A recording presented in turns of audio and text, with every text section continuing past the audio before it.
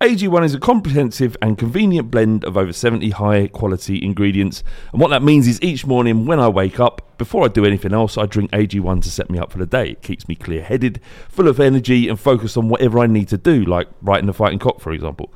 One scoop, once a day, before breakfast, and that's it. I've actually found that I've not been needing coffee in the morning to get me started. I've still been drinking coffee because I love coffee, but it's not because it's like a necessity to do so.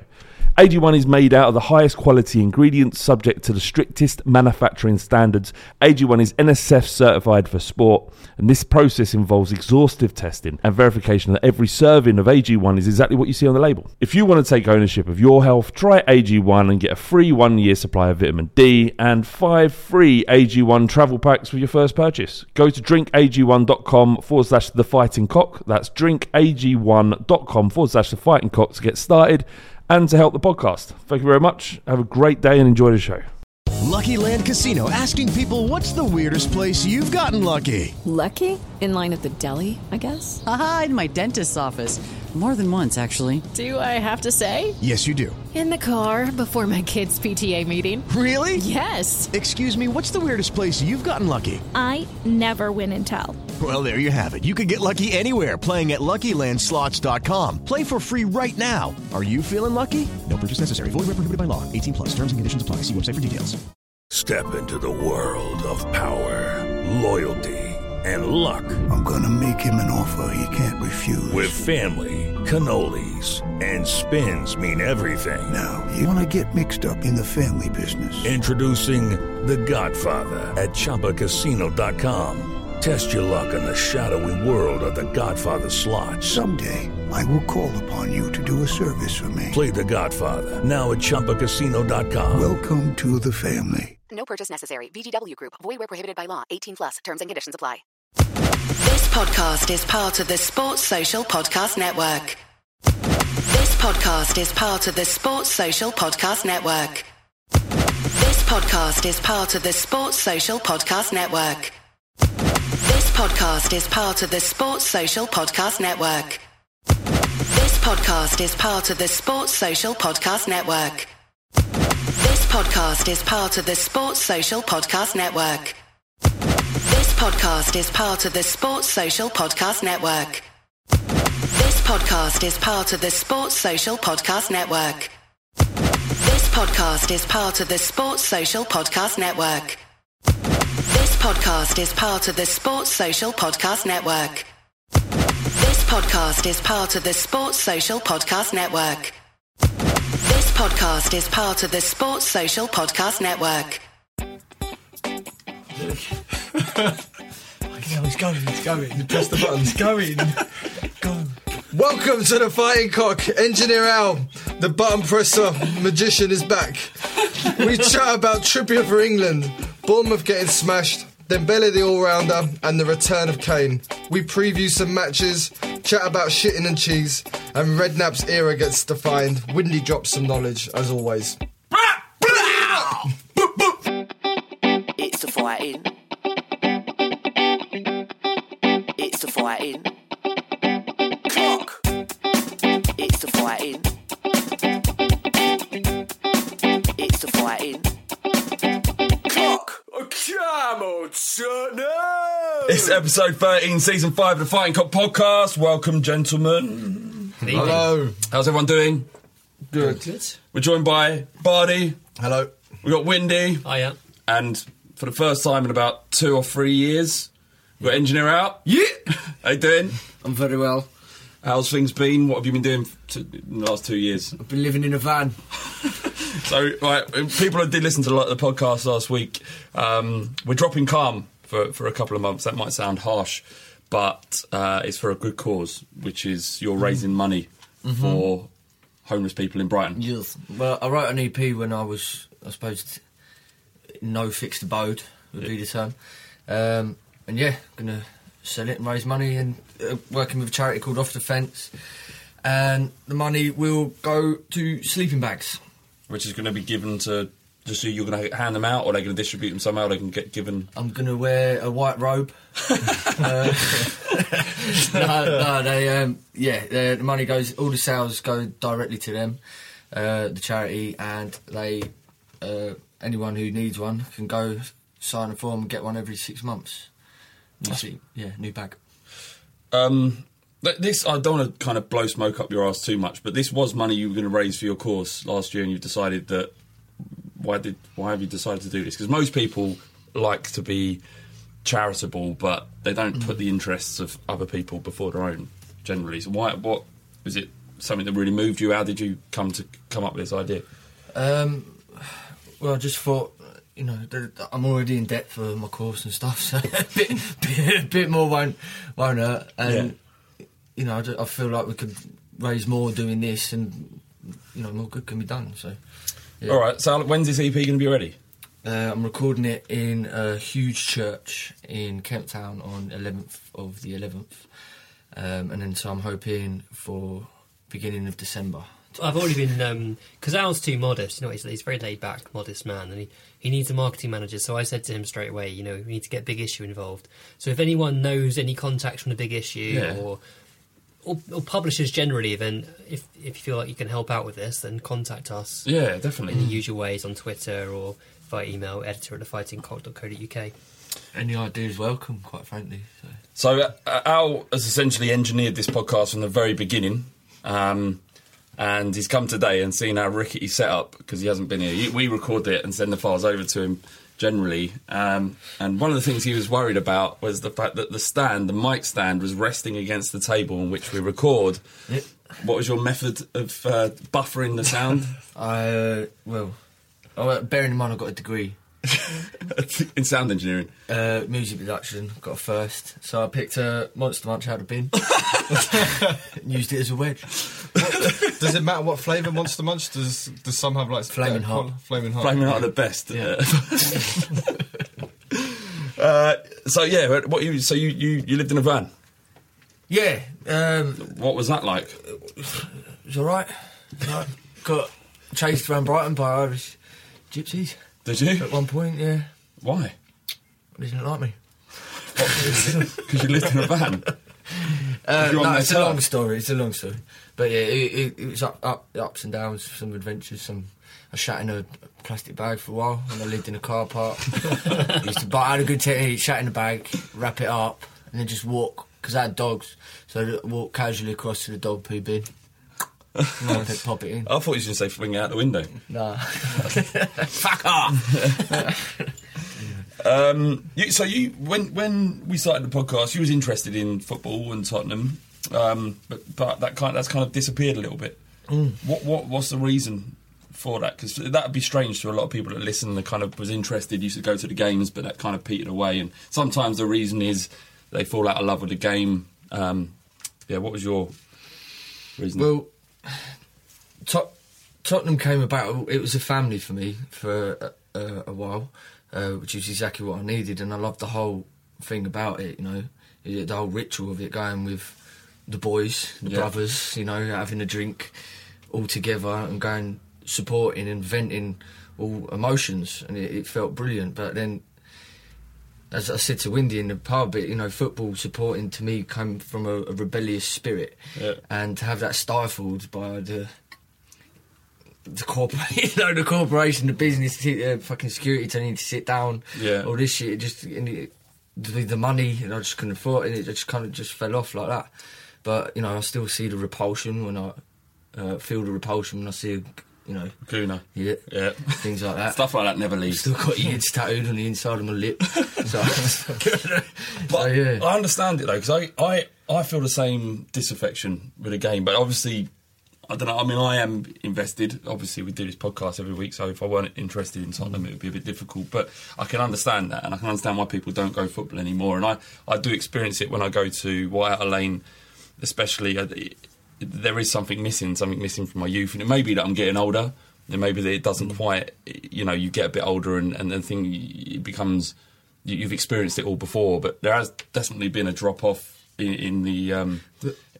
I was going to say, Barney was talking about the Bournemouth game and the whole kind of the atmosphere of going away, and that was what it's about. It makes football become an event again, where you get kind of used to the whole kind of, you turn up at White Hart Lane and it's the the same times as on a Sunday afternoon. Just, the excitement's gone. But yesterday was pure. I mean, you're going away from home and you're seeing someone like Harry Kane score a hat-trick, and you're in someone else's manor. I know it's only Bournemouth and it's not like it's Man United or Arsenal or something, but still, that's a small victory. And the whole thing of just spending the whole day going away and just being a little bit naughty. I'm not like a naughty person. I'm not going to start. I know. I got kind of a away middle class fan. I get called names for wanting to take a sandwich with me, but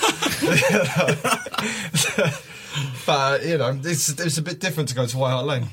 What do you mean about the sandwich thing? Well, I just thought bringing a sandwich, you know, is quite useful because when you're drinking, you need something to eat. So I thought bringing a sandwich might be a good idea. I was shot down immediately. Who shot you down? T, Anthony and Jason, they all call me Sandwich Nonce. Sandwich Nonce for the whole trip. But how's T feeling today? Because he didn't have a sandwich. Yeah, that's what happens, you see. He didn't eat anything. From the moment he started drinking, all he had was like 4 Percy Pigs. And he's all over the place today. Who's the nonce now? Yeah, exactly. Got a question in from John Steggles of Facebook. He says, how do the rest of the pod feel about not having a theme tune like Windy or Ricky? All the music is blinding. Clearly a very talented man. That's really nice, isn't it, Al? It's lovely. It is. How do I feel about it? I feel more of a cunt if I ask for one, to be honest. But you're in one of them though. When the getting shirty one, Flab put down that curly whirly. Why are you getting so curvy? yeah, there's that. And I love that. That's the best. I want to bring Get Shirty back just for that jingle. Well, we'll speak to Jeff Maish. I'm sure if he still listens. But that's good. But yeah, that's an insult. And the other one, the ending, the outro. The outro one is what everybody knows. Flab Bait's a prick. So I'm not sure I do want a theme tune actually. But that was a good question. Bardi, you haven't done anything to deserve one. No, well, apart from give terrible predictions. There's been a few where I've been on and I've been waiting for the end to see if I've been featured in a remix. I've been in one remix and it was like my laugh and it was just like playing it to my girlfriend. That's me. I've made it. Sandwich Nonce is workable. Yeah. How do you feel having one wind? I remember the first time I heard that theme tune. It's been there 4 years now. It's incredible. It is so great. The thing that makes it so good is obviously because it's so different to me, and it doesn't fit with my character and my voice, and it's just a brilliant interlude between my update and the rest of the show. If anyone doesn't know why Windy's got like this kind of gangster kind of rap type intro to his segment is. In the first season, we made this narrative that he was like despite his introduced sounding, crack in the 80s. Yeah. And we also finished the pod in the season. The end of one season finale was incredible because Windy burst through the door of the shop where we record, and Al did all these like machine guns, and we pretended we was being shot. It was. I'm not doing it justice, but going back to the last episodes of season 1 is. It's fucking brilliant. It was like EastEnders. It's better than meets EastEnders. Narcos. Yeah, EastEnders meets Narcos. I don't know. You can't ask for a theme tune. But thanks for the question, John. All right, let's move on to the football. We've got more questions from Raul in the second half. But let's deal with... I mean, Anderlecht away we could do... You know what? It was the reaction, what bothered me about Anderlecht away. The reaction from people, they're reacting like we've had the worst season on earth. I mean, I know it wasn't a great performance. Anderlecht aren't great. Excuse me. Just slipped out. Came out of nowhere. I didn't even know it was coming. But it weren't that bad. And every team has bad games. This is it. Then it's our fans in a nutshell on social media. Certainly, it's probably not the same at the ground, I'm sure, but people get. People are a little bit bipolar when it comes to Spurs results, and there's an element of it which I get, and it is frustrating when you've had a string of draws where you probably should have won games, and then you play poorly and you get nothing from a match. But at the same time, things feel like they're going in the right direction generally at the moment, so we should be celebrating that. We should be quite happy about the kind of upturn in performances, if not results. And we've got a really young team, young manager. There's a lot of positivity there. And we need to appreciate that. But what I really enjoyed was Pochettino's interview after the match. We've not really heard him call out the team at all I don't think, in his tenure. But he was furious with the performance, and I kind of, as much as I think the Twitter reaction was over the top, the performance was shocking. It was a really bad performance, and it wasn't one where I felt like we'd just been outfought or we'd been outplayed. It felt like we didn't try. Like we tried for the first 10 minutes, and we got the better of their defence countless times in that spell, and we probably could have won at a canter. And then it just felt like our players were taking it too easy, and they treated it like a training game almost. Do you reckon saw that. Do you reckon this is a problem now because we've got a settled first 11, that the second string kind of know the second string, and they're in that situation where they're just unable to, or they don't think they'll be able to break through? It seems to be an away in Europe thing. I can't remember the last time we've really played well in Europe away from home. And at home in Europe, to be quite honest. I mean, we've had a couple of good performances, but on the whole, it feels like the players... The fans, well, I love European competition for a number of reasons, but not least because the tickets are cheaper and you can generate a bit of atmosphere with fans in a section together. But the players clearly take it less seriously than the Premier League. They're less switched on. They for the reasons that Bardi just mentioned, they're probably a little bit demotivated because they're out of a team, or some of them are out of the team for the Premier League matches, and it is probably hard for them to then get up for the European matches. But they need to see what Kane did last year and how you can propel yourself into the first team. Exactly, it's a platform. It's a serious platform where you can actually make a case for yourself, and they're not doing it. I mean, I didn't see the game, but from what I've read and what I've seen, players like Trippier, who's got an opportunity there to really make a name for himself, he's not doing it. My prediction of him being England's right back at the beginning of the season's it's not going to come off. It could still happen. There could be like it could. A King Ralph thing. The England team sits down for a team photo, they all get electrocuted, and there's no one else to play right back apart from Kieran Trippier. What the fuck is that? What's King Ralph? You know, you've seen King Ralph, where the whole royal family gets together for a photo. No one's seen this. I've not seen it, but it sounds awesome. Did you dream this? No, man. It's like... Have you heard this, Al? No. You know, no one's seen King Ralph. No. They get the whole royal family together. There's a photo, they all get electrocuted, and this American guy, John Goodman, ends up being King of England. Not true. You made this up. It's not based on historical facts, no. I haven't made it up, though. So how does this relate to Trippier? Well, because maybe... It was a long day yesterday, man. Maybe, like... Should we just drop it? Well, no, fuck off, I've got to explain myself, man. Make him explain myself. Go on. Maybe Kane, Klein and Johnson, all the other right-backs, they're together in a club and... They'll get electrocuted. It's not helping myself. This is fucking mental and incredible. I love you. Right, yeah, so basically you're saying if they all get into the club and get electrocuted, my prediction might come true. It might be true. You never know, man. You never know. I believe in me. I believe in me now. You've instilled a newfound confidence by your fucking craziness. Brilliant. Should we fuck handle it off? Yeah, fuck him off. All right. Actually, got a quick question from, I think it's T, because he wrote the running order despite being very poorly. Disappointed to lose in Belgium. Do you think this would be a wake-up call for fringe players, as we kind of covered? More importantly, will Bardi say sorry for declaring Okaka was shit? Well, he is shit, and we've had worse players score against us than Okaka, and I'm sorry, it's not my fault. Fucking hell, anything that I can do. But do you feel like I feel a bit bad because a couple of people pointed out Bardi was getting bullied last time he was on. Yeah, it's true, man.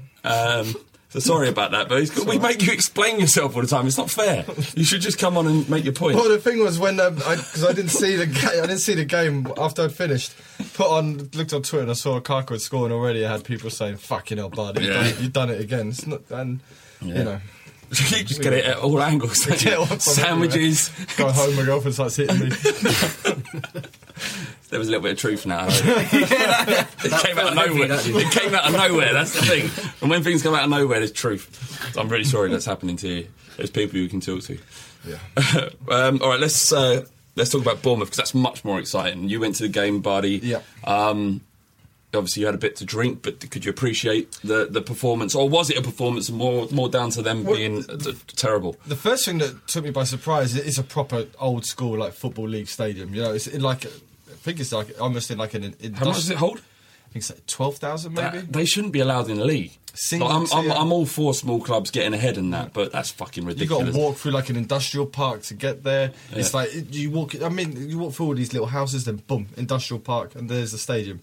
And it's a proper throwback to like old school lower league football. That's because essentially Bournemouth are. Did you enjoy going to that? I mean, one of the things I liked about the Barnet away game was that it was proper old school. There was terracing, and more. I was mucking about, but 12,000, but. You know, that is nice. I always like Fratton Park. It's a shithole. The stadium's horrible. It feels like it's about to fall apart at any minute, but it's romantic. It's got character. You know, a lot of kind of ramshackle, isn't it? That's what we like about football. We like we don't care about the nice looking stadium. Well, because so many stadiums are like that now, aren't they? And Spurs' will be, and it's a bit sad. I've got a little bit of pride that when I walk to White Hart Lane and it's a rust bucket. Yeah. Like the girders, are they girders or whatever they are? The things at the top. They used to be painted blue, but now they're just rust. It looks like they're going to fall apart. I think they just stopped this saving costs. What's the point? They're just letting it rust. Do you reckon Levy walks in every day at work, looks up and goes, "Fuck, got to sort them girders out." God, fuck, you know you do that when you get to home. Oh, fuck those guttering shit. But that's the beauty of the Bournemouth Stadium. That's exactly what it's like, and really close to the pitch, really low level.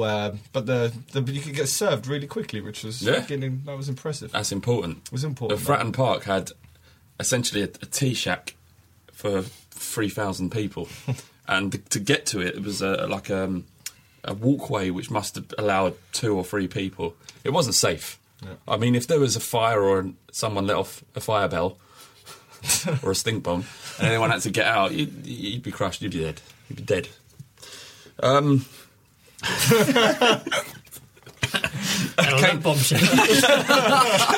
Kane scored a hat-trick. Did he score a hat-trick, technically? I mean, I know he put the ball... technically he scored a hat-trick, but was that down to him, or was it down to their keeper having an absolute horror show?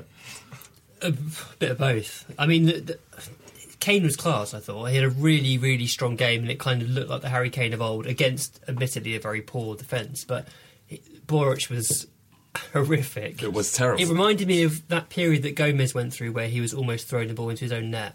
Boric was at that level where everything he touched went to shit. If this was a Serie A game, Boric would be in the dock for match fixing. That was really fucking dodgy. It was, but Kane did really well. The second goal from Eriksen's pass, the timing of his run, the finish, that was classic Kane.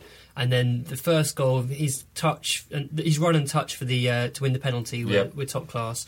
And he also did that little run down the line, which led to Lamella's goal. So Kane had a really good game and deserved his hat-trick. Yeah, absolutely. I mean, it was great to see, and it was good.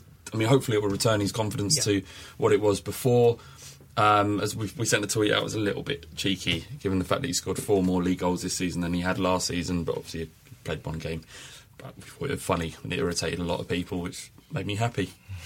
But yeah, he did have a good game overall, and one of my criticisms this season, he's been getting caught in the ball often. His distribution's been pretty poor. His driving runs that we saw so often weren't coming off for whatever reason, but against Bournemouth it did.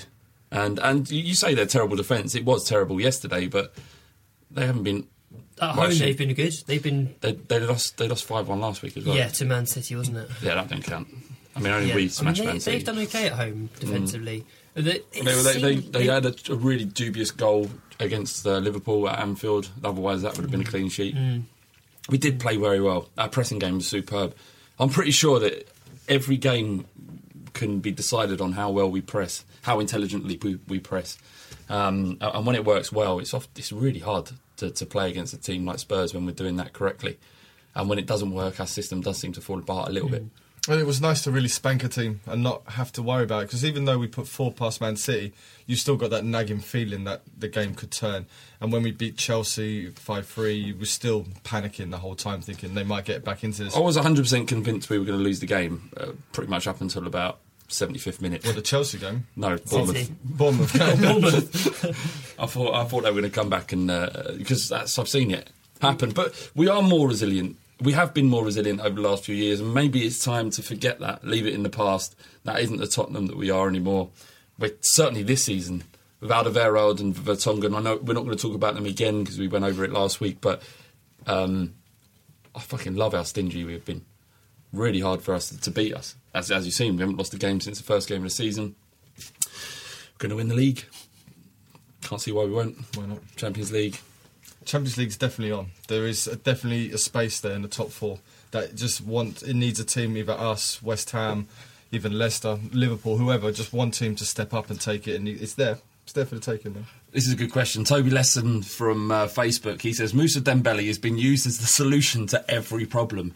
He's played up front in with Dyer, in replace of Dyer, wide right, he played number 10. Where do you think he should play, and how do you think he's done? He should play as he has been playing. You don't like him. It's windy. But, can I just to answer his question, he can do what he's asked, and if that means playing in every position in midfield to the forward line and does it well, in my opinion, then that's a good resource to have in your squad. That's exactly it. I mean, he's a perfect utility man who can't nail down a regular place because he's an imperfect player. He's very frustrating because he's got so much talent, but equally he's got so many things that don't work really on the pitch. He can dribble like very few other players. The ball just sticks to his feet. He's a strange running immense. style. Yeah. He doesn't really lose the ball, barely ever. He's just so good at taking players on. He can get out tight spaces, but he's also so limited in his vision and his passing, and that's always going to hold him back in the attacking third. What he's really good at, he impressed me against Liverpool because he did the things that I didn't think he could do, like the dirty work, like tackling back and then giving it simple, and that was really nice to see. Would you have given him man of the match against Liverpool? I'd have given Alderweireld man of the match against Liverpool, but I thought Dembele had a really good game, probably one of his best games for Spurs. Yeah. But I liked this week his pressing. He was very effective at winning the ball when it looked like we probably wouldn't win the ball. There were a couple of times where he did his usual thing of dallying a little bit, where I think another player would just pass the ball sooner. Like, he'll try and take on one too many players, or he won't spot a forward pass, so he'll play it backwards or sideways. And that's always been what will hold him back. But he scored a goal. He took his goal really well.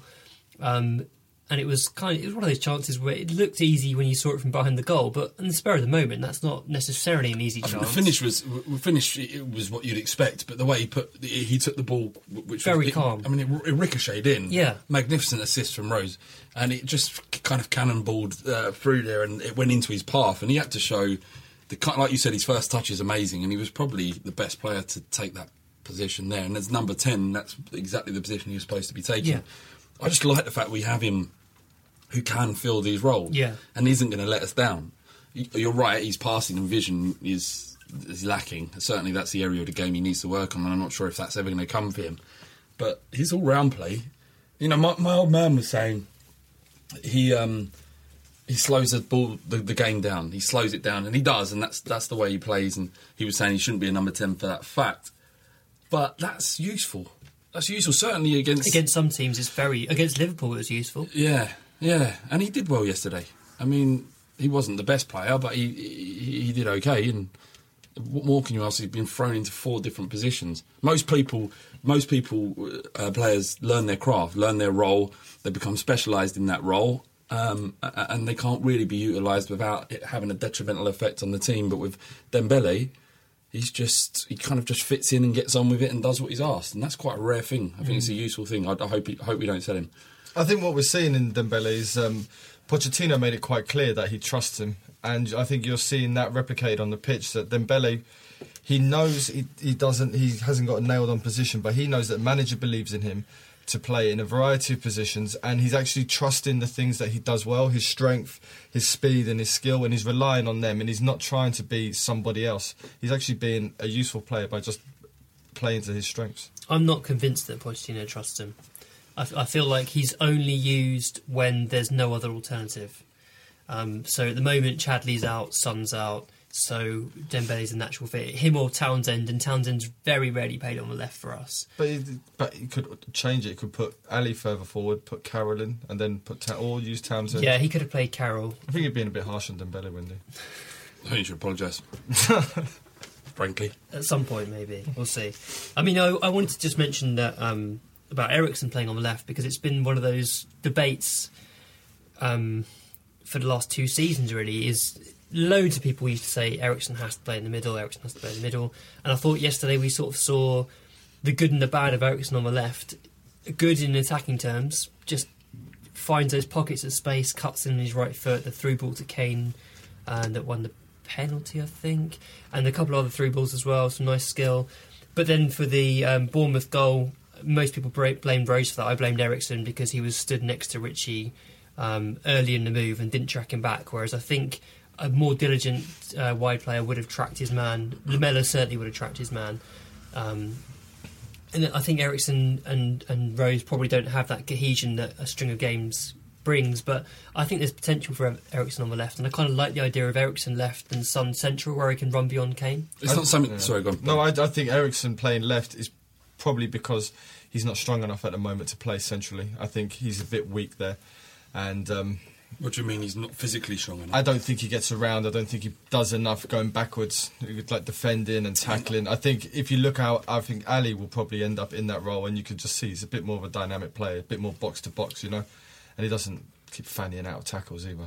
Yeah, I mean, we've seen the damage of Eriksen playing on the left can do. It does leave us open. I saw last season, we conceded goals because of his lack of aptitude and work ethic. So.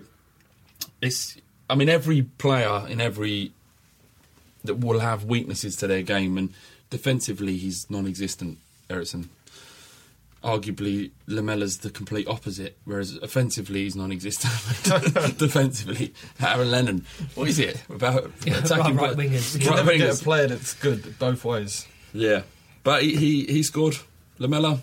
Right place at the right time. Yeah. Instinctive finish. Yeah, and Pochettino likes him, so no matter how much or how abject he can be at times, and I still do have faith, because I'm sick and tired of changing my mind about him, really. I don't think it's even about faith. To be honest, he's got the right attitude, and that adds an awful lot to our team. Just having players that are snapping into challenges, that's the way that we want to play, and it works well for the team, so I can't really And it breaks up play. It does. Yeah. It really does, and you can't... I know the argument, forget £30 million. It's nothing, irrelevant. It's nothing to do with him.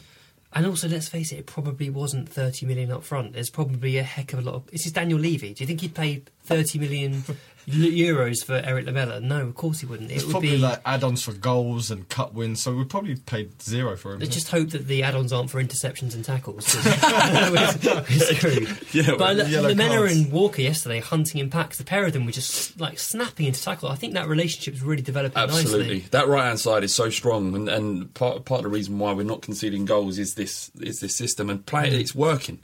They're understanding what Pochettino... And also with Dyer in that holding midfield, he covers the right-back spot so well. So that you've got that square of Walker, Alderweireld, Dyer and Lamela. That is a solid right-hand side. None of this is a coincidence or luck. All of this is deliberate and planned. And people said we have to wait until Pochettino gets his season with his players. And to be honest, when I first heard that, I thought it was a little bit kind of, if you can't do it after a season, then maybe it's that's bollocks, essentially. But you get your players, you get your team, and get them playing with enough time and being able to be trained in a certain way that they can deliver a game plan, and that's what's happening. We were leaking goals for fun last year. We weren't scoring. It's changed, simply. And I don't know if it will carry on all season, but we can only go by on the first, 10 games? How many games have we played? Something like that, yeah. It must be 10, mustn't it? 9 games? 9. Fuck knows. Who gives a shit? It gives a shit. You're right, though. So you make a good point. The rotation will have to come in at some point, because we have been essentially using a lot of the same players over and over. Yeah, but we've got a lot of injuries as well. And also we've got good backup players, so we can cope with it. Yeah, I think we've had the players we've got out. Mason came on, which was good to see. Good cameo for Mason. Yeah, I thought so too. I didn't even know he'd come on until I went to watch Match of the Day last night. I was like, fuck, Mason came on. What I liked about Mason was he was demanding the ball loads, just pass. I think he's only on for about 20 minutes and he passed the ball about 20 times. Is that a stat? Is that an official stat? About that. Well, you were counting, you bitch. Okay. I don't know why I called you a bitch. That was unnecessary, sorry. Okay, so that's it for the first half. We got you, Wendy. And our jingle.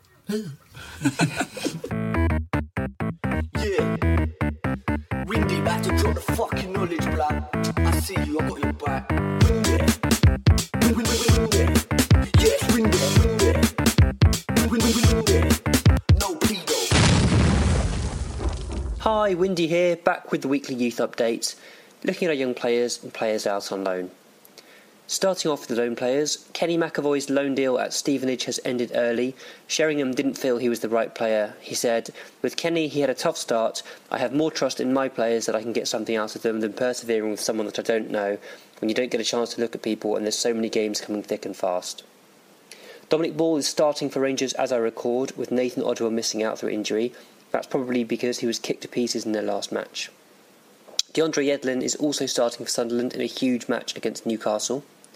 Grant Ward played 90 minutes on Friday night for Rotherham in their 2-1 home defeat to Sheffield Wednesday, and Conor Ogilvie missed out for Stevenage through injury. Moving on to the youth teams, our under-18s lost 1-0 to Leicester on Saturday morning, a last-minute counter-attack leading to a goal in what was apparently a close match. Our under-21s drew 1-1 with Liverpool at Stevenage on Friday night, with Anton Walks on the score sheet again. Walks was effectively playing as number 10, having played mostly as a defender for the under-18s. After the match, Hugo Ekiog said, "It's frustrating because we were well on top in the first 20 minutes, scored the goal and looked comfortable, but in the end, Tom Glover made top-class saves point-blank to keep us in it."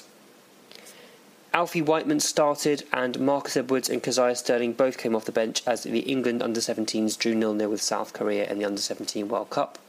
England now need to wait until Sunday night to find out whether they've made it to the last 16 as one of the best third-place sides. That's it for this week. If you're interested in more young players, follow me on Twitter at WindyCoys. That's Coys for Come On You Spurs. All right, second half of the Fighting Cock podcast. Thank you very much, Windy. Pleasure. How was it this week? Any good? I haven't listened to it yet. You sent it over on Sunday, I think. Yeah, did it early. I was a bit busy. I had a busy week, so I got in early. Yeah. What were you up to? What made it so busy? Just work stuff. Yeah, nothing exciting. Bought a house, that kind of thing. Oh, here he goes. Humble brag.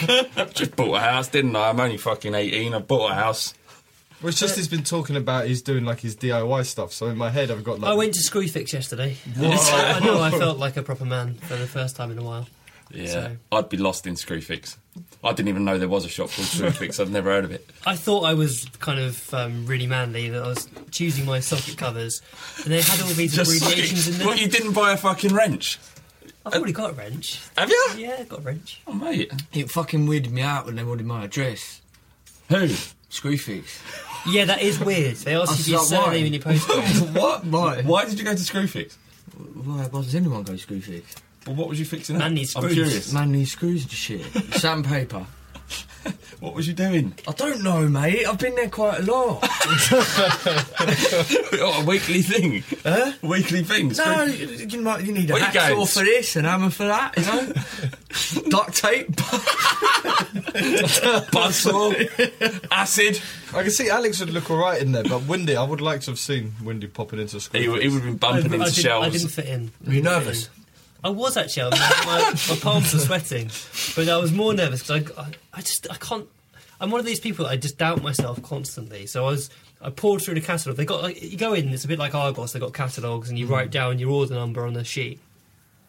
So I went in and I picked out these socket covers, and they've got sort of acronyms next to the sockets, and I didn't know what they meant, so I was trying to subtly Google what they meant without anyone in there seeing me. I went to actually pay, and I realised that I probably picked something that's the wrong thing, but I was too nervous to change my mind. Mate, you need some more. Get out of there. You gotta have more self-assurance. I just doubt everything I do. I doubt myself. What's a socket cover?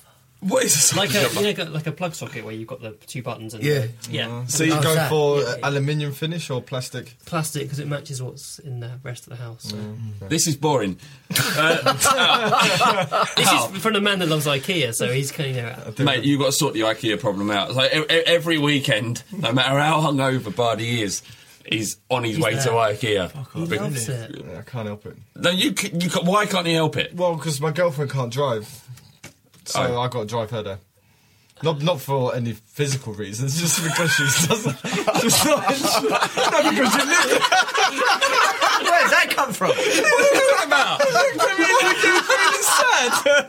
I'm so sorry. What you thought that we thought that your girlfriend was disabled? No, just the way you looked at me and you went, Oh, okay. Oh, so I didn't realise you were doing a nice thing. You didn't think I was digging you out. Oh, yeah, I was doing. And I wouldn't dig you out if your girlfriend was handicapped. Immediately, you made me go on the defensive. But you shouldn't be on the defensive. You fall in love with who you fall in love with. It doesn't matter. Both of you need to get. You feel stronger about who you are, and the decisions you make are your own. There's no more bowing down or trying to mould to what I think. I understand I'm an influential person in your lives. So I get that. I don't mean that, Al. Al, why did you as a free man was uncomfortable with giving your address to Screwfix? Oh. So, and you questioned them? Mm. Wendy, did you question or you just give them the address? Straight away, Gates. No question. But if I was Al and I had to write the van, the hill, the slant, I wouldn't necessarily want to give my address either, so I get it. Is that... I think you're talking about when you crashed your van that you were living. Oh, yeah. Lived in a ditch. I received my comment. I went, big problem. The RAC has it, big problem. Big problem.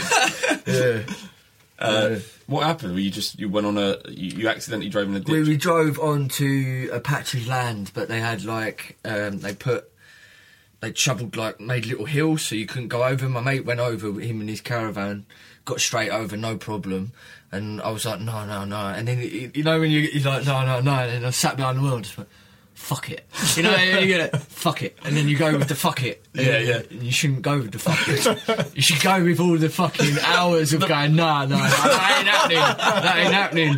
You know? The reasoning. Yeah. Because, as a human being, you're able to reason. This isn't a good idea. With me fucking scrape, my arms covered in blood, scraping, trying to scrape roots and nettle roots and out from underneath the wheels. But was it panicked? Was it panicked? Fuck yeah, it was fucking panicked. Because it's like when you block your toilet at home and you get to a point when you panic where you just have to put your hand in all the poo. You panic and you just think, fuck it, it's got to be done. Let's do it. I went to Screwfix to get a special thing to clear the shit out of the toilet. No, not a spade, like a big fucking rod. And you wind it. Working, and it takes ages. And it goes, but this thing, and it flicked right out the toilet. Shit going everywhere. Yeah, anyway, yeah. That's horrendous. Was that in the van as well? No, that was when I lived in a house. A normal house? Yeah, a normal house, yeah. Okay. Back to the football. Villa, they've sacked Tactics Tim. I don't get. Why is he called that, Tactics Tim? It's an ironic name because he's not the most tactically minded, so people use it to belittle him.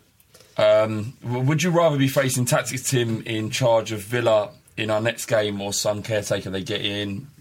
Would you have liked Spurs to have been the final nail in his coffin? Are you guys bitter about Sherwood? I mean, I'm not at all. No. I'm not a huge fan, but I'm not bitter. There's people who've had worse effect on our club and have done worse things for us than Sherwood. I don't really like him, but I'm not dancing because he got sacked. I mean, actually, if you think about what he actually did for our club, he had a much more positive influence than he did negative. Don't get me wrong, I mean, you remember the stuff we were recording while he was in charge. I had no love for him at all and was glad when he was gone. I knew what was going to happen at Villa, despite him keeping them up last season and taking them to the FA Cup final. I knew it. You know, he can't keep his mouth shut. And he's not that great a manager. He's not a manager. He believes he is, but he's something else. And he should probably return to the role he had at Spurs, technical director or...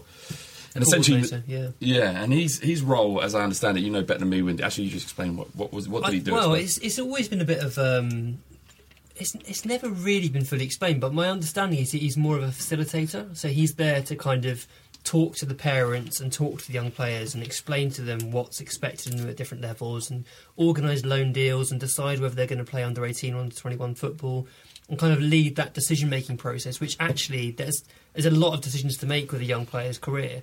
And if you've got someone who's willing to kind of bring the relevant characters together and make those decisions, it's quite a useful role to have. But he's got a big mouth.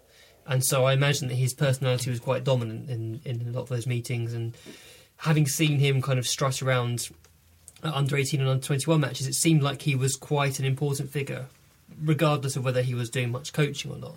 So, given that we were doing quite well in that period, I think it's fair to say that he probably had a positive influence. And then also, regardless of the reasons why he was doing it, bringing Bentaleb and Kane into the team has benefited us and will benefit us long term. So, like Flav says, it's hard to have any kind of ill feeling against him, despite a lot of his sound bites and ridiculousness surrounding him. He's done some good things that have probably helped us in the long term.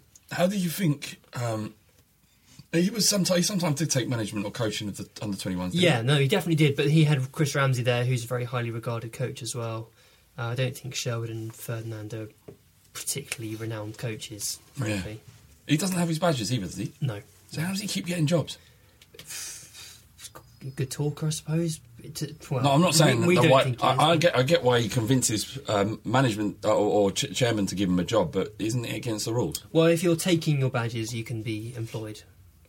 That's like if I'm taking my lessons when I'm driving. Well, it's like you can drive a scooter, can't you? If you're taking. That's fucking mental. Yeah, it's that kind of. So maybe it should be called Scooter Sherwood instead of Tactics Tim. Every kid who drives a scooter without a licence does wheelies down the road. You've seen it. You see it all the time. That's what Sherwood's done with Villa this year. It's basically they were wheelies down the Premier League with Jack Grealish. That's it. Yeah. That's what he's done. And I think he tried to bring Grealish in before he was ready. Yeah.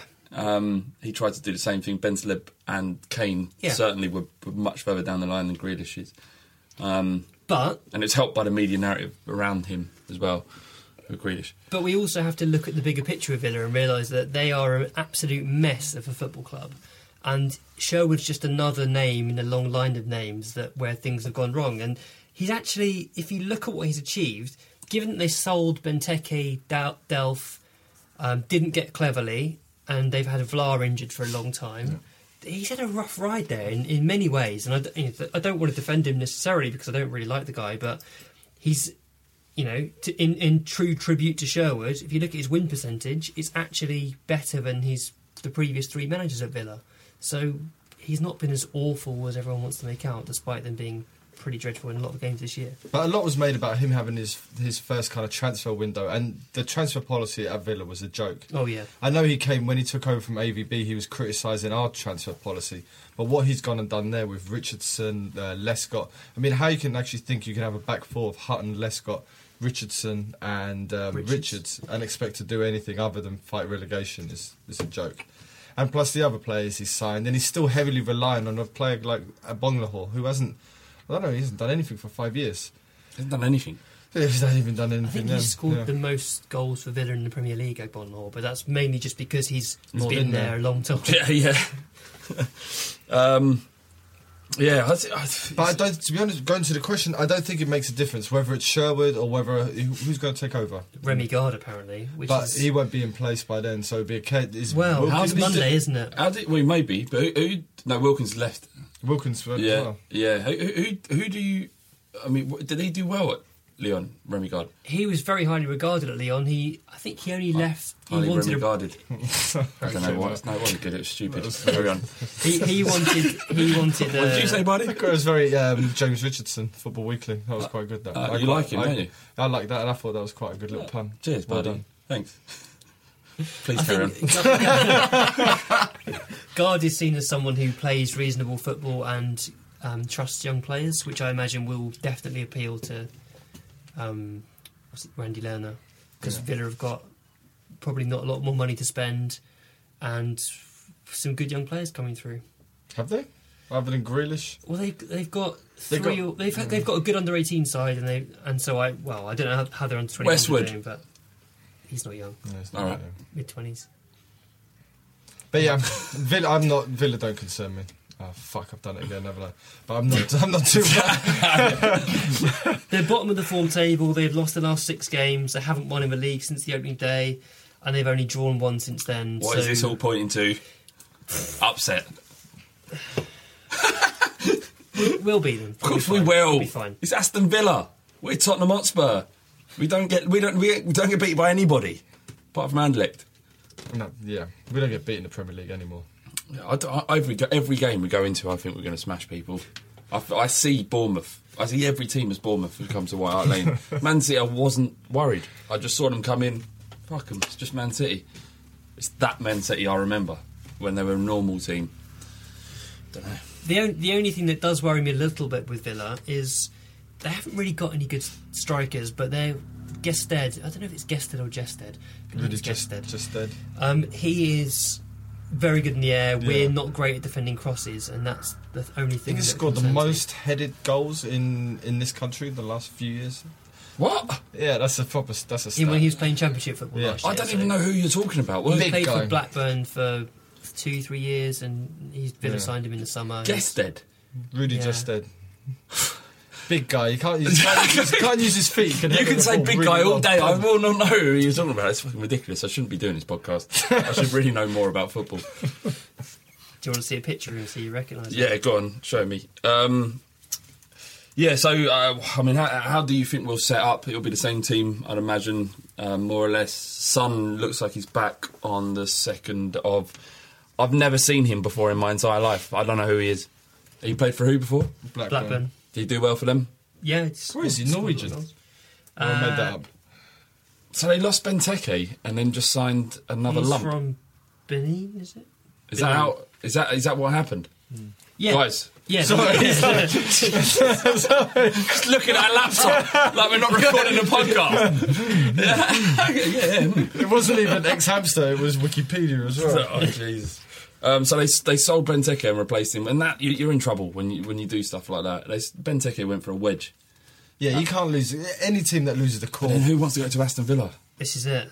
They're not a team. I mean, Lerner's not running that club in a very wise fashion. The Learned way. That's for you. Stop. That's for you, buddy. Yeah, I'm not going to keep praising him. All right, fair enough. Sorry. Should we fuck this off? Because it's the worst preview we've ever done. Thought it was quite good. Thought we dropped some knowledge on that. It's come to a low point in the Fighting Cock when we're laughing at how shit our own preview is and just want to get it out of the way as quickly as possible. So let's do our predictions. Actually, Son is coming back on the 2nd of November. That's when they say. And he's got this strange injury. The tendon, I can't remember what it's called, but it's a tendon that runs from the kind of heel of your foot to, what's that bit, the balls of your feet. And it's not something that goes away. that was very technical, wasn't it? But it's basically a tendon that runs from the heel to the balls of your feet. Are you laughing at balls? Yeah. But it's an injury balls hanging off his feet. What are they called then if they're not balls? It's the ball of your foot. The ball of your foot, alright. But there's a tendon that runs there and he's basically damaged that and it's from persistent sprinting or explosiveness. That's what happens to sports players, and actually treating it's quite a difficult thing. Just rest, isn't it, basically? It's rest, or there is an operation. Apparently 1 in 20 people who get this injury need an operation. Fuck, so is this like Danny Rose's turf toe? Yeah, it could be. I don't know how well this is going to go away. And I read up on it today. I don't know why or how this came about, but I was reading about it, and it said that ideally you need a year's worth of rest to make it disappear completely. I just thought of something. Do you think they're 3D printing limbs now? Yeah. Fuck. That's true. Yeah. Right. Do you think prosthetics will ever get to a point where they're good enough to play professional football? Would you have a player in your team that had blades like Pistorius, providing he wasn't a murderer? No, I don't think so. I wouldn't. No, I wouldn't. What's your problem? Well, if you're gonna like 3D print limbs, you'd print like I don't know, like Leo Messi's left foot, Ronaldo's right foot. No, but that's silly. But okay, I'm sorry. You're talking about a player wearing blades. I'm talking about 3D printing limbs and shit. Yeah, but you can't 3D print their brain to make them work in their legs in the same way. Well, give me Messi's shaped foot and I'll be like Messi. I'll go through your mind sometimes, pardon. Okay, fine. Let's go back. No, your blades won't work. Let's skip it over the bar. It wouldn't work, would it? But yeah, I mean, do you reckon that will come about one day? I mean, Ledley King could have done with some new tendons and stuff like that in his knee. I'm sure it was tendon. That could have worked. You could do. Would they be allowed? Not in this. Not at the moment. Well, it would be against regulation currently. Yeah. This is such a weird conversation. You'd need like a doctor to answer that shit. This is what happens when Engineer Al comes to town. This is the shit he's interested in. Okay, can we move on? Predictions for Villa. 3-0 Spurs. 2-0 Spurs. I'm going to go 5-0, but properly. and our goal difference is looking very healthy at the moment. 9 will be 14 after Villa, and then who we've got after that? Anderlecht, Arsenal away, West Ham, Qarabag, Chelsea. That's actually quite a difficult run of games if you look at it. I mean, Arsenal away, anything can happen, but we haven't beaten them in 5 games now, or lost every one of them, I think. Anderlecht at home will should win. Yeah, you'd think so. I mean, I saw nothing in that game that meant that we wouldn't beat them at home. What gives me confidence in that is Arsenal and West Ham are due a bad result. It's kind of happening, and you can see the kind of nonsense, the Wenger out stuff coming back again. They've been on a high for too long. They need to come crashing back down. And West Ham eventually people get wise to their system, the way they're playing. They've been quite lucky that they've hit teams at the right time. They played Liverpool away at a good time, and they played Man City just as they had that kind of wobble, and they played Chelsea now. Playing Chelsea now means nothing. And Liverpool. They beat Liverpool 3-0 at Anfield. Yeah, but they played a Rodgers Liverpool, which was starting to malfunction. Yeah, but to beat those 4 teams is Chelsea, Arsenal, Liverpool, Man City. But if you look at each of those games, is because have I missed one? They've done 4 big away. 4 of them, and you think Tottenham? I mean, we're going to play in the same way. What they've set up to do is sort of defend well, let opponents have the ball and then break, and we fucking hate that. But they've relied on each team they've played. They've relied on that team when they've been in possession being really bad with it, and we've been a lot smarter with the ball. If you look at some of the goals they scored against Liverpool, is by Liverpool giving the ball away. They beat Arsenal when Arsenal were unable to use the width of the pitch, and they beat Chelsea, who are a poor team. I'm not too worried about West Ham. If we play how we can play and how we should play, we will beat them. Theodore P from Reddit says, what points are you expecting from our tough November? 9 points are possible in his opinion, but 0 points wouldn't be unbelievable either. I think we should be aiming for 7 or 5. I think 0 points would be unbelievable. Yeah. I mean, if you lose every one of those league games, we're in trouble. You want a Villa at home. That's if you don't get any points from that. I mean, we lost them last year at home, didn't we? Yeah, we got Benteke. I think he's probably talking about the Woolwich, West Ham, and Chelsea. I think you're giving West Ham probably too much credit, although that could easily come back and bite me in the arse. Arsenal, I understand, is a difficult game, and Chelsea at home. It doesn't look like a difficult game at the moment, given what's happened to them, which has been beautiful. Yeah. Absolutely beautiful. We do owe West Ham a good, thorough going over. After what they did to us last year, we really... I mean, the players will be fired up for that one. The Chelsea game, by then... I mean, imagine if Chelsea continue this run until then. And it's kind of... It feels like their bad run sort of started around the time where we smashed them. Yeah. And I think the wheels have come off a bit since then.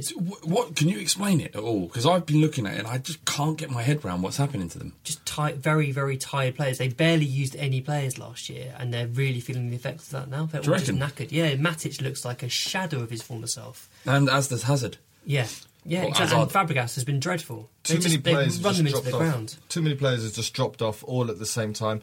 Plus, players have got older. Terry. But that was his kind of swan song last year. That was his last season as a meaningful defender.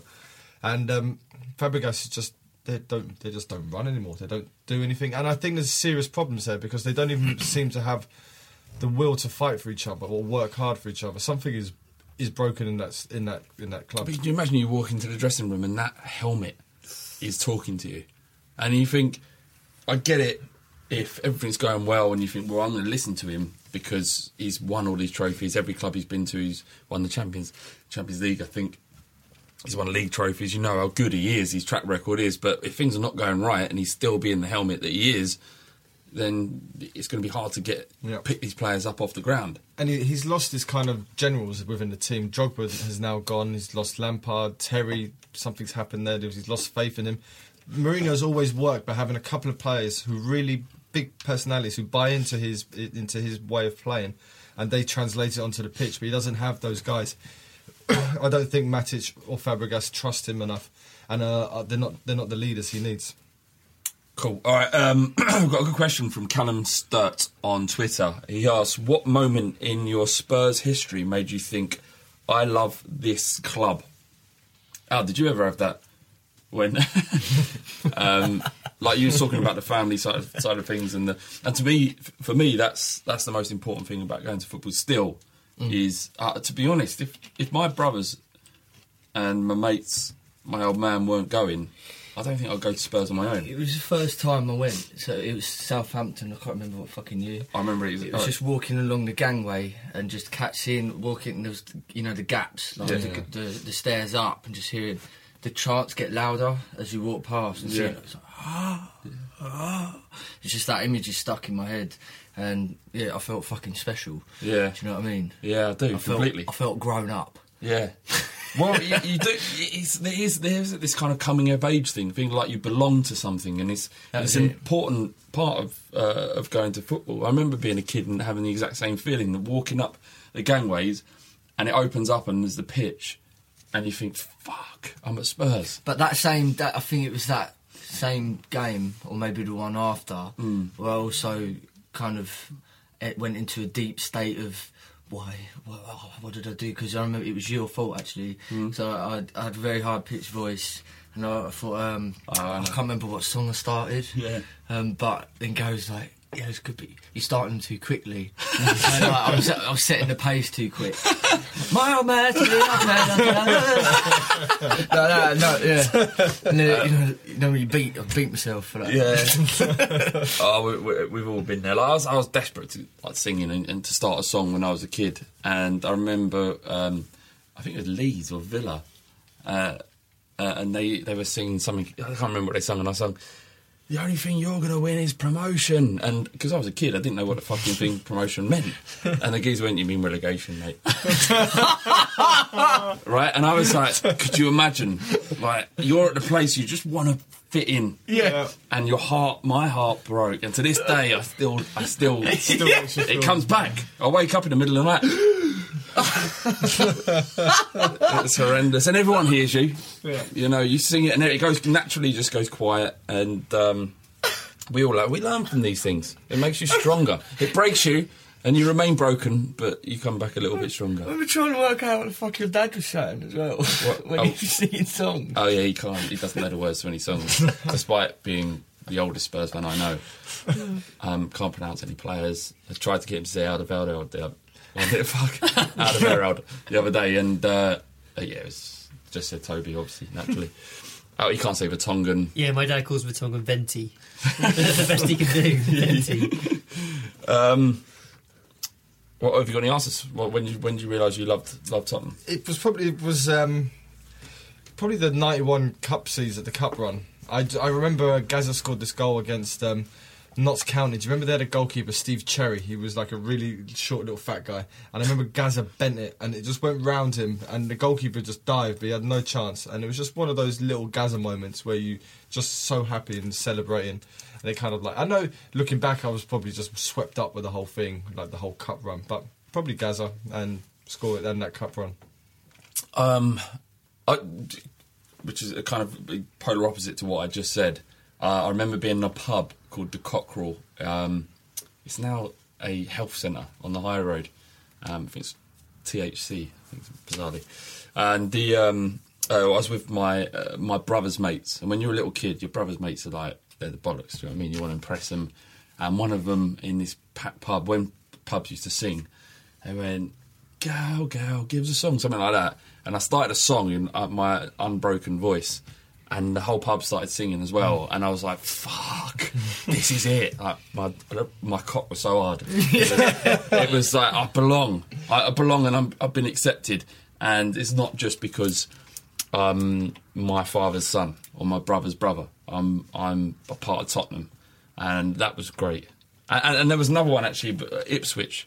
We got beat 3-1 at home on midweek by Ipswich, and I remember for the first time walking away from a game and not being disappointed about getting beat, because I get to go back there next week and watch them again. And there was something amazingly romantic about being young and watching football, and I'm sure it still happens now. Yeah. And some of the reservations I have about the game are about me getting older and cynical, and kids going to the game and feeling the exact same things that I did. Yeah, kids don't see the stub hubs, they don't see the Stratford, they just see the players. Yeah, and that's the way it should be. And I wish I could. I wish I wasn't sullied. I wish I didn't become intelligent. enough to realise that there's a lot wrong with our game. But I hope that there's many kids out there going to football and getting excited. I remember one time when I woke up in the morning and my dad was taking me to Chelsea away for the first time ever, or proper for my first away game. Waking up and thinking, fuck, I'm going to Spurs away today. This is going to be amazing. And how many experiences do you have when you wake up and think, other than going to a theme park when you're a kid, because that's the best ever. When you go, I'm going to a theme park today, that's amazing. But Spurs away when I must have been 8 or 9. I think Lineker scored a penalty, or Sheringham actually. It was Sheringham penalty. But talking about the kids thing, I very rarely get a programme, but occasionally when I do, my favourite bit is you go through and they have like the ball boys, they're there and they list their like favourite food and their favourite players, and that is really nice. You see who they actually like, and there's always like one random kid who likes someone completely left field. Paulinho. Some kid would just say Paulinho. Do you remember that in do they still? I haven't bought a programme in ages. Do they still do interviews with the players? Then they ask them questions like, "What car do you drive? What's your favourite music? What meal do you eat?" They do that with the youth players on the website. Oh, do they? Bizarrely. Yeah. What's your dream car? What's your favourite radio station? It's really weird. That's what music. And every single football player likes R&B.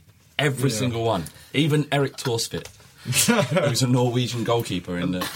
Their favourite food is always chicken, beans and pasta. Yeah. Love it. Chicken pasta. What the fuck is chicken pasta? Just a bit of chicken on a bit of pasta. Surely their meals are more beneficial than that. Spaghetti bolognese. I like spaghetti bolognese an hour before kick-off. I mean, do you remember when Tony Yeboah was scoring all those blasters? Yeah. And I remember the Sun run a headline. It was something like Yorkshire puddings. He said the reason why he was scoring all these super goals is because he fell in love with the Yorkshire pudding. I said football was football. It was proper shit, but amazing. Okay. Oh no, Wendy. When did you fall in love? I haven't really got the kind of memory that lets me pick out those moments, but like you, it's the family thing. I just loved going to the game with my mum and dad and my sister. And I remember when I started going, we had players. We had some terrible players. I mean, they weren't awful players, but they were lower level Premier League, like Gordon Jury, Pat Vandenhauwe, these kind of. Yeah, I mean, they weren't special, but they did a job.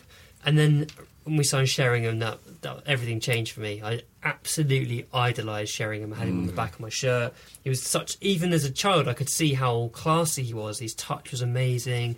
Really unusual for an English player in that he wasn't very fast or strong, but his touch was brilliant, and his intelligence, the way he dropped deep and laid the ball off for others, is just really unusual. And he was my favourite player for many years. I love Sheringham. I love watching him play. You mentioned Gordon Jury. He's one of my favourite strikers when I was a kid. Jukebox Jury. And we made up a song in the back of my dad's van as he drove 5 children in the back of a van that had no seats and tools everywhere and a gas cylinder. Luckily he's retired, so he can't get the sack now. But he drove us all the way up to Villa. But we made up a song that went, heard about Pele, heard about Cruyff, heard about Beckenbauer, but what about Jury? That's a different matter. This is what they all reply. It's Jury, Gordon Jury. It's Gordon Jury. And you should put him in. That's brilliant. With those players. Do you know what? I can't remember if we did make that up. Someone's going to listen to this and go, fuck off, did you make that up? But in my head, that was the song we made up in the back of my dad's van whilst dodging spanners. Actually, you put a quilt down. That's what I remember. You put a quilt down, but there's tools underneath the quilt. It wasn't going to do anything for 5 kids. Why would you like this, Dad? Take care of us! Anyway, okay. Let's move on. What's Engineer Al's favourite cheese? From Simo on Twitter. Mild cheddar. Mild cheddar?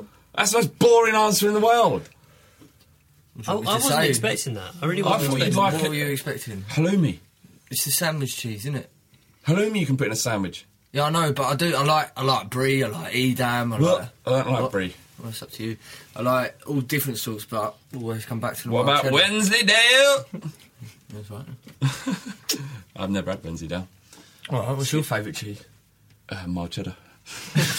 No, halloumi. Everyone's favourite cheese is halloumi. It's like, especially if you're a vegetarian, it's like cheese, but it's also meat. Yeah, but we go for consistency here. Do you know what I mean? If I had to pick one cheese for the rest of my life, it would be mild cheddar. I never buy mild cheddar. I always buy it strong or extra strong and mature. No. Okay. I go for blue cheese, something like Stilton or Gorgonzola or Docciolata, something like that. Oh, okay, I knew there weren't Italian cheese coming out. Why can't you just 1 week Docciolata? What is that? What's Docciolata? A nice buffalo mozzarella as well, really nice. What's Docciolata? It's like Gorgonzola. It's like a Gorgonzola. It's like a blue cheese, you know, with the mouldy bits. Sounds horrible. It's nice. Windy. Port Salut. What's that? It's a good cheese. French cheese with the orange rind on it. Yeah, solid. It's so nice. What's so wrong good. with cheddar? I do like cheddar. I like brie. I like halloumi. Halloumi is good. Let's just talk about cheese. Actually, I think Parmesan. I couldn't survive without that. I can't eat Parmesan either. It's got Really? animal rennet in it. A lot of cheese does. If you're vegetarians out there, you check your cheese. Vinny Samways, Vinny_Samways also asks, have you ever had a poo at a game? I'm 34. I didn't think I'd have to answer these sort of questions anymore. Al, have you ever had a poo at a game? Have you? Yes. Go on. Milan away. Oh my God! I know this story. Oh my God! Yeah, go on, tell the story. This is horrendous. In the centre, is it centre square? Drinking a lot, and it wasn't at a game, but it was about football. It was before the game, wasn't it? Yeah. Go on. Yeah, big queues for the toilets, couldn't get in there anywhere, so, you know, it got to the point where the panic set in. What the fuck am I going to do? So there was a lift. So I got in the lift. I got in the lift, pressed down. Then I had to poo while panicking. Can I do it? Can I do it before I get to the bottom? And the door's open. Jesus. I did it, the door's open, and I saw shut the thing, and went up again. Oh, so no one was there when it opened? No, people were there, but I managed to, like, I don't know, I just got away with it. And press up, and then I didn't have, obviously, no paper. And then I thought, right, if I don't sort this out, I'm going to fucking chafe. Like, it's going to set in, you know. It's going to ruin my fucking day. So I didn't know what the fuck to do. So I thought, well, it's the same. I think it's the same place where using the Monster Munch to support the mic stand comes from. Resourceful. Resourcefulness. That's it. That's the word I'm looking for. I took my sock off and thought I don't want to have sweaty feet, so I turned my full socks into trainer socks, basically. bit them in half, and then Wow. That's Crocodile Dundee shit. That's what I'm like. Have a terrible situation, fix it. Yeah, that's all you got for you. And you got what? What did you do with a sock thing? What did you do with the socks? Did you throw them or? Hang on, you worried about the sock? There's a poo in the corner of the hip, and you're worried about the sock. Oh, you pooed in the lid on the floor? Yeah. Oh, we went in a bag. Oh, you horrendous human being! It's horrible, isn't it? In a city of such culture of Milan, Tottenham, bring it. Very, very drunk. Yeah. And I feel actually with a sock on top. It's things like that I do feel remorse about. Yeah, you know, because someone's got to clean it up. Yes. So, yeah. Sorry, that man, and I'm sure I've paid for it. Oh yeah. Yeah. Exactly. Brilliant. Okay, so has anyone else had a poo at a game? I've had a shit at White Hart Lane. No. Okay. You've never had a poo at a game? I've had a poo, but not at a game. Yeah. No, never at a game. No, I wouldn't want do you only poo in your house? No. Just never at White Hart Lane. The toilets there are horrible. Yeah. I had to. I had no choice. I got caught, and I was the first person in White Hart Lane. I had like the whole concourse to myself. I was there waiting in front of the doors for them to, because I wasn't having a shit in the bed and hair, and I wasn't having a shit in that public toilet because that's fucking misery. So I asked the steward, what time is it opening? He was like, it's soon. So I stood there first in line. And then I had 2.5 hours in the stadium. I couldn't can't get out, can you? Hold on, my own. So, you so desperately didn't want to go for a poo in the Bel Air or the public toilet that you went into the stadium to spend 2.5 hours on your own. Yeah, it opens really early, man. Just imagine there's like... You was the first person to get into White Hart Lane, not because he was excited, because he needed a poo. It was nice and clean, but because there was no one there, I could really took my time time over it because I had fucking hours Well, to I'm kill. glad you enjoyed yourself. There's just Bardi in like the East Stand. There's a man in the West Stand, a man in the North, and a man in the South. They've all just been in, had a poo, and sort of waving at each other. You don't want? Yeah, I did one. See you next week. Got big, got something to eat, went down, sat down, looked at the pitch, went back in, went on Twitter. It sounds well boring. It was really boring. All right, Agent DCF on Reddit says, how did the Harry Redknapp era change Spurs fans? For example, do you think it was a major turning point in the club's history? Do you think it changed fans' expectations for the perceptions of their club and perhaps added many new fans with different views from old ones? Was the experience of White Hart Lane significantly different before and after? Or is Harry Redknapp just one bit of a real change for Spurs, i.e. the Daniel Levy era? There's 6 questions. Go, Windy. I mean, he's a nice guy, David. I know we speak a lot on Twitter. He's a very intelligent Spurs fan. That's a deep question, and I think there's a lot of... Does he slide into your DMs? He hasn't slid into my DMs yet. I think that's... That's what I was thinking. Go on. It's hard to answer. I think, essentially, I think it was a turning point. I think the level of expectation since Redknapp and Champions League, it's got out of control to an extent, where fans before that were probably a little bit more laid back and accepting of the fate of being a club like Spurs. Whether that's a bad thing or not, I mean, in some ways it's good to raise expectations because then you don't settle for second best. Well, how do you ever get any better if you don't raise expectations? Exactly. It's a hard one. This is what I was coming on to, and I think, I mean, we've all got our opinions on Redknapp, and for me, he had some talent in gathering a group of players who wanted to achieve something as a group for one another and for him. But he was a gobshite, and if he just learnt to close his mouth, he'd have probably been one of the most successful managers that we've had. Yeah. But he talked himself out of a job. He tried to talk himself into the England job, and he blew it. But I don't know. It's so hard to find a kind of single answer because there are so many different facets to the club now and then. And it's hard to say that Redknapp was the one factor that affected things when obviously we've got a chairman that's overseen Redknapp and managers since. Yeah, I mean, it did put us into the Sky top 4 for a bit.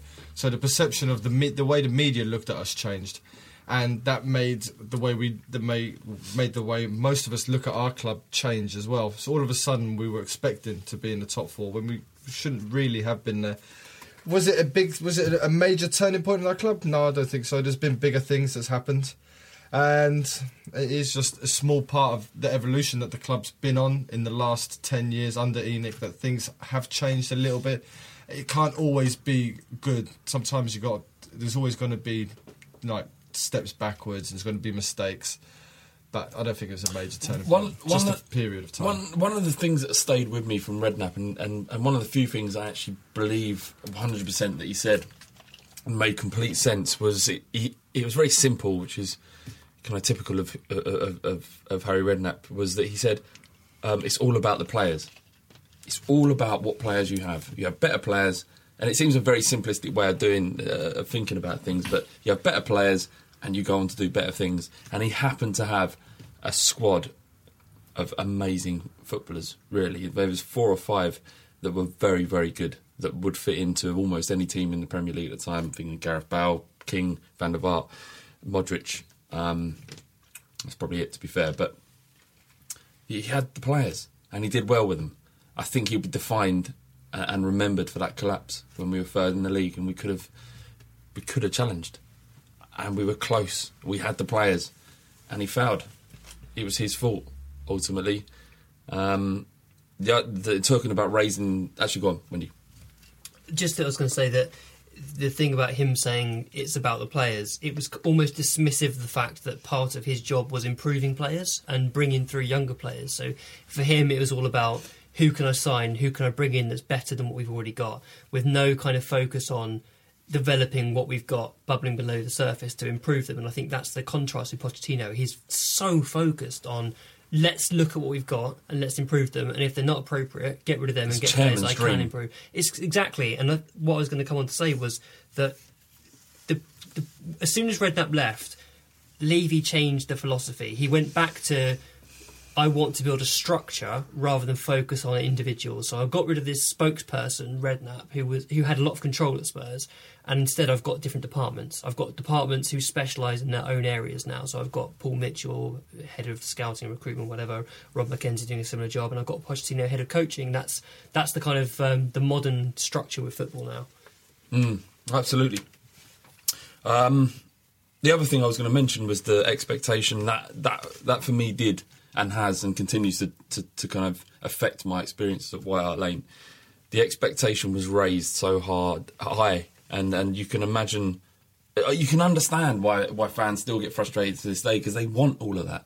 They were given a taste of it, and it was taken away from them. Partly down to our inability to maintain that kind of fourth spot. But also because we were screwed out of it with Chelsea, and we're unlucky, and there's typical things that happen at Spurs. But for a multitude of reasons, we haven't been given that again, and we were given a taste, and it was taken away, and that is quite a difficult thing to accept as a Spurs fan, because we imagine ourselves and we believe that we are a massive club, and we are. I mean, consistently the fifth biggest in terms of success, fifth biggest club in England, and that's. You think there's 92 teams? Is it 92 teams in the league? 92. I think. Anyway, and to be the fifth best consistently and still want more because we've tasted it before, it is damaging, and it does affect the atmosphere because we're not getting what we want. And you change the atmosphere, you change your expectation, and you realise it's not really necessarily about finishing fourth. And that's ideally what I would want, but I can understand why people's expectations have been raised and they want that same thing. But you lose players like Modric and Bale, and it just ain't going to happen. Yeah, but as Windy said, it was unsustainable. The Redknapp era would never have lasted more. It didn't even last 2 seasons. It lasted half a season. The whole kind of that rush, that big push we did where we ended up fourth. There was no long-term plan there. It was a massive sugar rush, and then after it was always going to crash. It's kind of similar to Liverpool's second place finish in many ways. They had Suarez. Just exactly those elite players at that time, and then nothing. And you kind of teams like Spurs and Liverpool, you're lucky. You've lucked out because you have those players at that time, and they've come out of nowhere. Modric, we didn't realise how good he was. In my opinion, it probably is amongst the best midfielders in the world. Bale was, as everyone knows, just unbelievable. He was lucky to have those 2 players. We were lucky to see him. It's unlikely we'll ever see 2 world-class players like that, like them two, ever in the same team again. It's luck. Suarez, they were lucky. Liverpool bought him off Ajax and he turned out. It just is luck, and those players make massive amounts of difference. You can use all the tactics, you can be the best manager in the world, but you need players like that. Even when Porto won the Champions League under Mourinho, he had Falcao. One of the best forwards. I know he's fallen off, but one of the best. It was Falcao at Porto. No. Was it not? Mourinho. No, he didn't have Falcao. Didn't he have Hulk? AVB had... AVB had... Sorry, who did... Mourinho had... his strike force wasn't that good. It was like Benny McCarthy, I think. Fuck me! Fuck, what am I talking about? He won the Champions League with Benny McCarthy. He did have Deco and Carvalho and Ferreira at right back. Yeah, he definitely wasn't Falcao. All right, sorry. That's all right. You looked at me and I was like, oh shit, I fucked up. Mr. Colombia over there. All right, is anything else to add? No, all right, fair enough. This has been the Fighting Cock Podcast. Thank you so much, Engineer Al, for coming on and talking to us. What you on about, man? I made this shit. Okay. And I always say this is what I do. You don't listen to the podcast anymore, obviously. I do. All right. Thanks, Buddy. No worries. Very much. Windy, been a legend. And I've been Flav. You can still download the app on iPhone and Android. The fanzine is coming soon. The pre-orders will be. I got told off at half-time for promising stuff that I can't pull out the bag.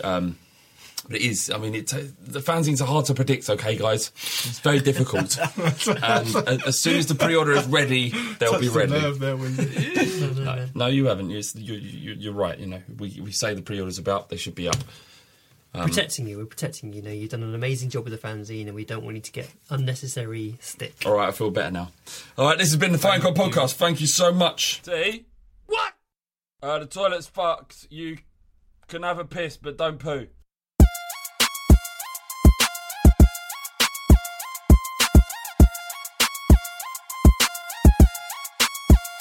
Don't poo.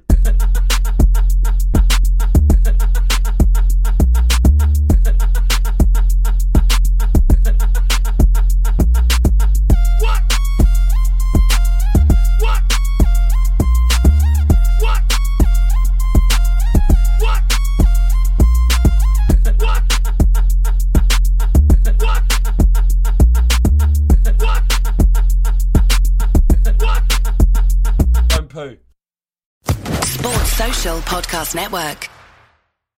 Sports Social Podcast Network. Sports Social Podcast Network. Sports Social Podcast Network. Sports Social Podcast Network. Sports Social Podcast Network. Sports Social Podcast Network. Sports Social Podcast Network. Sports Social Podcast Network. Geico asks, how would you love a chance to save some money on insurance? Of course you would. And when it comes to great rates on insurance, Geico can help.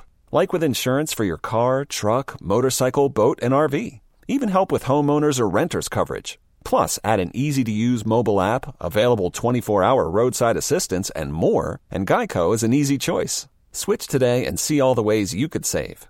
It's easy. Simply go to geico.com or contact your local agent today. Sports Social Podcast Network. Sports Social Podcast Network.